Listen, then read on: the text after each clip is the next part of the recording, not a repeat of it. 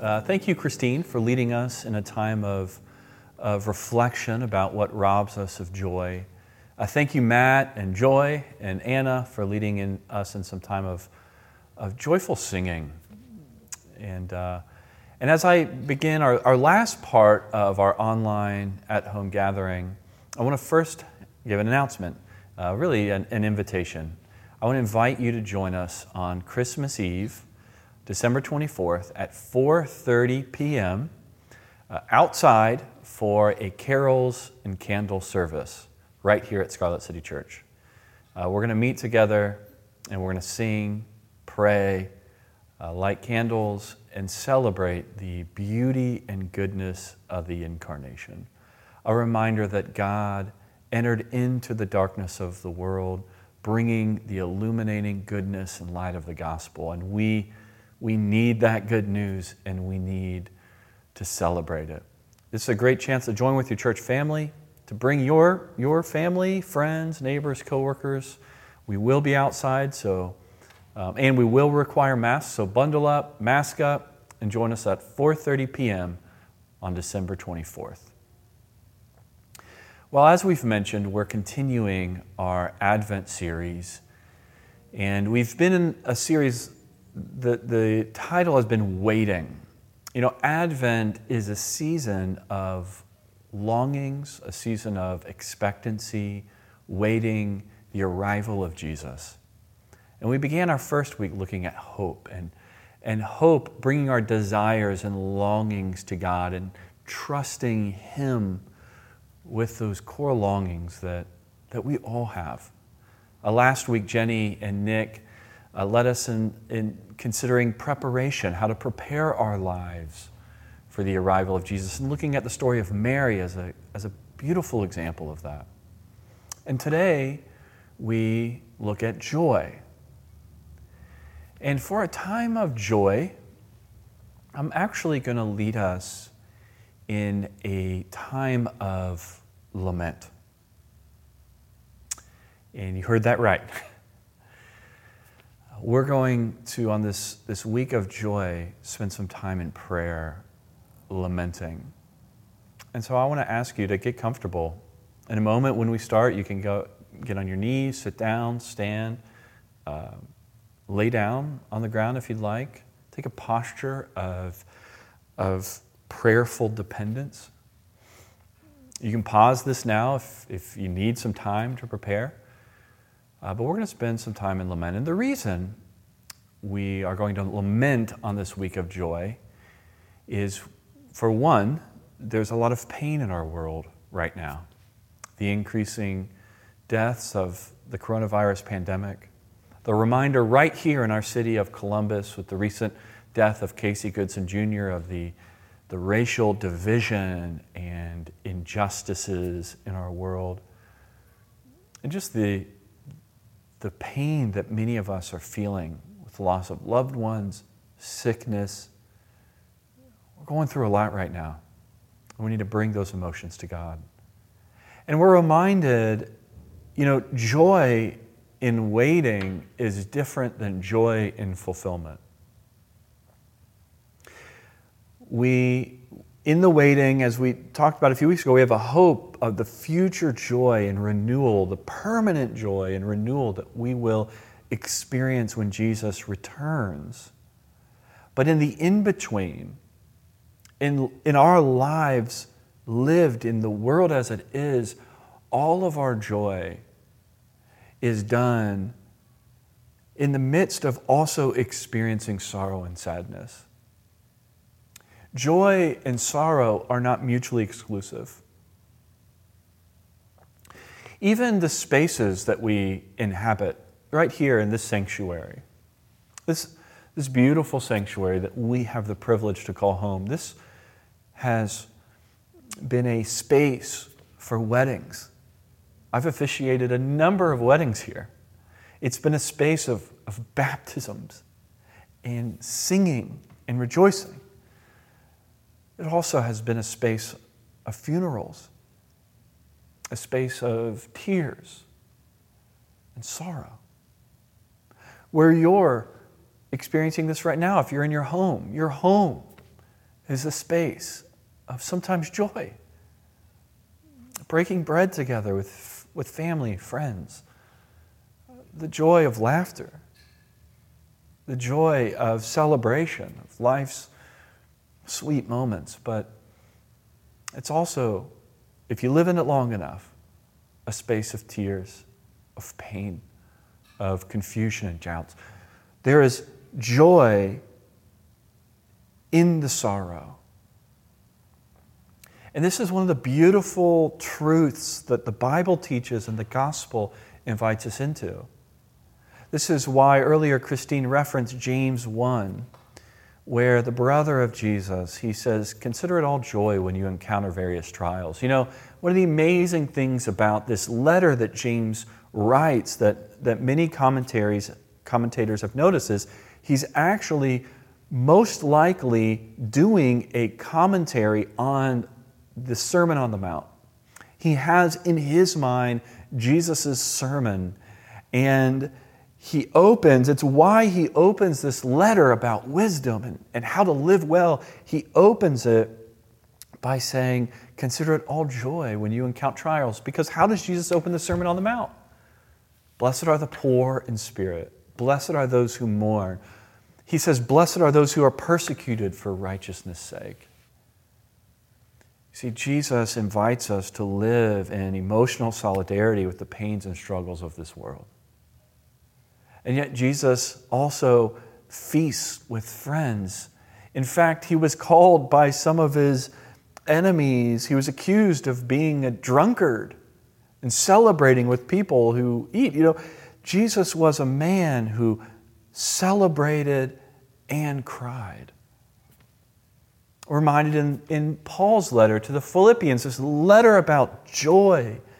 He's writing from prison, and even in the part where he says, rejoice in the Lord always, again I say rejoice, you know, he says that right after addressing some division and bitterness.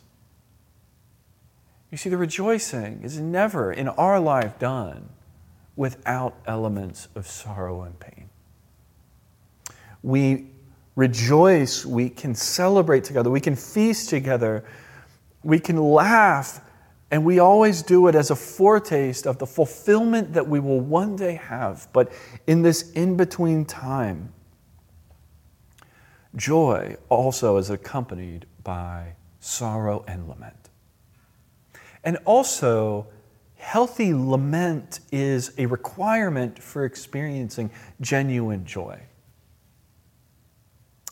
You know, if there's any children in the audience, kids, and in our time of lament will be child-friendly, so they can join us if you're comfortable.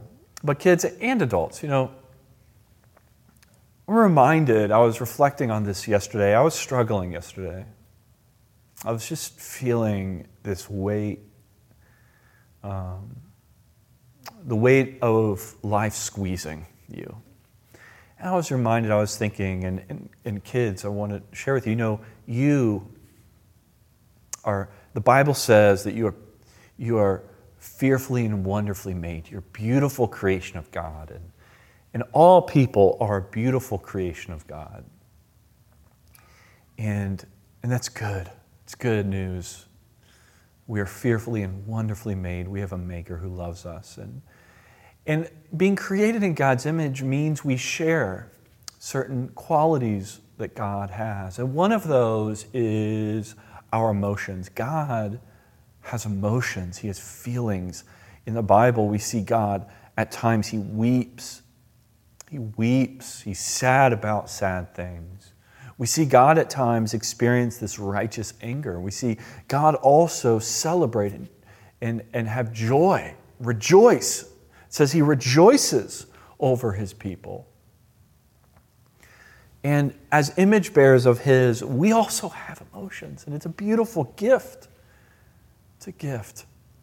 But you know, sometimes our emotions can get the best of us, and so it's important that we, in our life, we bring those emotions to God, especially emotions like sadness and anger. We bring them to Him. Otherwise, they might get the best of us. Just yesterday, As I mentioned, I was in a hard place, and my Facebook feed, I don't know why, I think I must have clicked on something, but I all of a sudden started getting all these ads from these hyped up Christian leadership conferences and how they'll, help your church to not have problems and reach 1 million people and all this stuff, and they're gathering in person. And I had forgotten some of those spaces exist, and I just thought, why are you gathering in person in February during a pandemic with thousands of people from around the country? It doesn't feel, and I just started, and I posted something on Facebook, and I took it down because I didn't process, I should have processed that emotion with God or a safe relationship before sharing it with the masses. It was a mistake I made. And our emotions can get the best of us. We need to have those moments where we bring them to God. And so that's what we're going to do right now. We're going to create some space to bring our laments and pains to God. And I'm reminded of Psalm 5, and this is our passage for this morning. Numerous psalms, over 50 psalms, well over a third of all of the psalms are psalms of lament. These poets bringing their cries to God. One of them is Psalm 5, but Psalm 5 closes. A lament in the Bible, it always has an order. It begins with a turning to God. And we're going to do this in just a minute. It's a turning to God. And then you bring your plea, your cry, your complaint, your struggle to God. So we acknowledge God, we turn to Him, and then we bring the struggle, and then we end with trust. All of the laments, they end with trust and hope. And in this one, joy. Look at Psalm 5. It ends, the ending says, "But may all who take shelter in you, in the Lord, be happy." Let me read that again. "May all who shelter in you be happy. May they continually shout for joy." In the lament of this psalm, there is happiness and joy. We can experience joy in the lament. And so I want to invite you now to take a posture of either kneeling or you can remain seated. And I'm going to lead us in a prayer. And we're going to do those 3 parts. We're going to begin by turning to God. And then we're going to bring some cries and complaints to Him. And we're going to end with trust and joy. And each time I'm going to lead in a prayer, and then I'm going to give space for you to pray personally. You can pray out loud. You can pray quietly. You're welcome to stop the video if you need more time. Please do not feel rushed. But we're going to joyfully bring our sorrows to the Lord together now. Let's pray.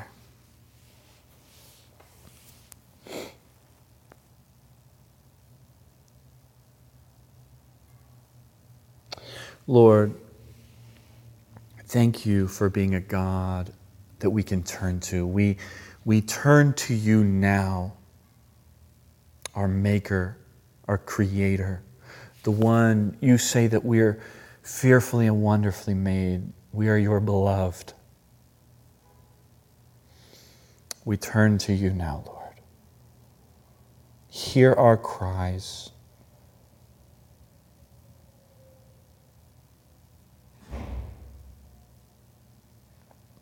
Lord, we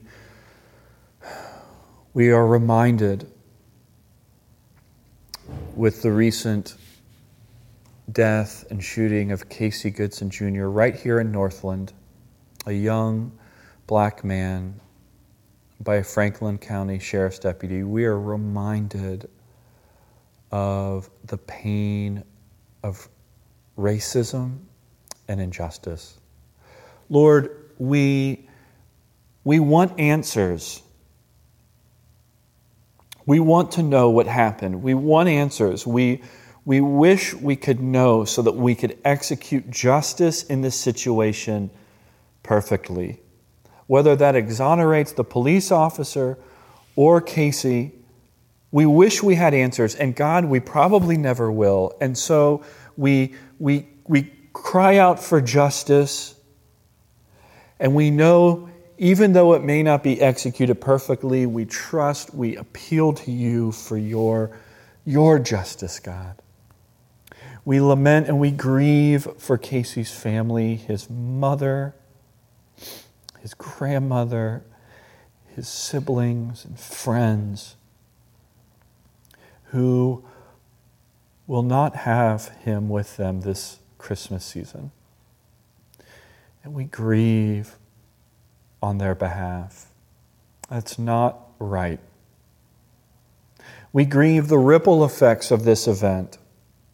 We grieve the reminder of the pain of the African American story, that this event is news and worthy of lament because it speaks to the history of oppression that African Americans have experienced, first in being taken away from their homes to a far-off land, and then to be enslaved brutally.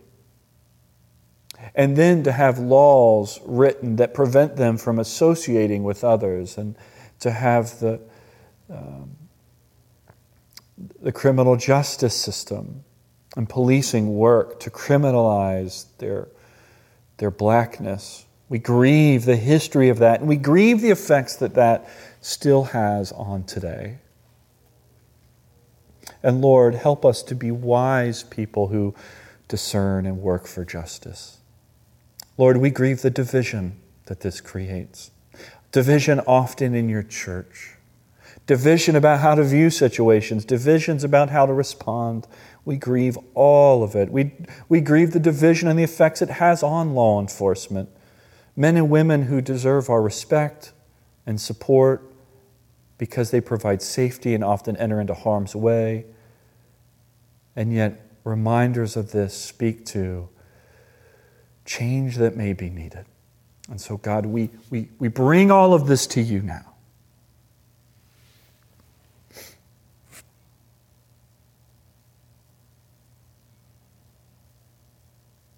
Lord, we grieve this pandemic, God.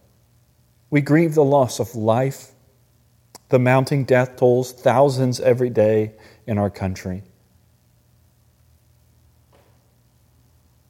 We grieve the toll that this has taken on so many of us, God. We grieve the toll on hospitals and medical professionals. God, I thank you so much for those who call Scarlet City home, who are working so hard to care for people. Thank you for them. Be with them, sustain them, lift them up. God, we grieve the economic toll this has taken on us, the jobs lost, the wages lost, the businesses gone. We grieve the isolation that we feel. We grieve that we can't gather together for this lament. We grieve that this holiday season will probably look different for many of us, that we may not be able to be with as many loved ones as we once could. We grieve that, God. We give it to you. Lord, we also grieve the ongoing hard experiences that we have. We grieve the sicknesses in our church and among family and friends. I think of Sarah Long, God. We grieve the death of loved ones. People have lost parents, grandparents, friends.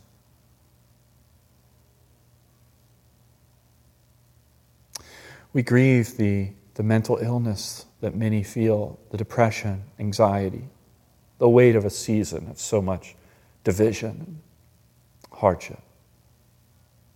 Hear our cries.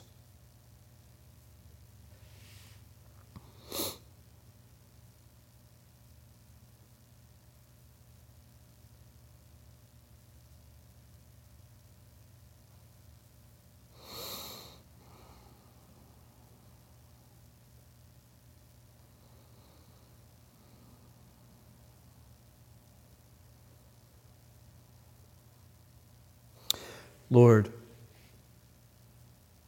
we do not grieve without hope. We trust in you, God. We trust in your justice. We trust in your provision. We trust in your grace. Like the psalmist said, those who find their shelter in you may find happiness. Grant us the ability to experience that happiness, that joy in you, God. May we, like our brothers and sisters around the world, rejoice always, praise you in seasons of struggle and in seasons of plenty. Lord, I pray that this Christmas season, in the midst of so much widespread social unrest and struggle, that we would experience the joy of your salvation in a new and powerful way. Awaken our mind to your truth. Renew our hearts with your grace. And invigorate our hands to be people who joyfully enter into the pains of life. This Christmas season, we are reminded of the good news that your Son entered into darkness with the illuminating light of the gospel. May we feel that light today. In his name we pray.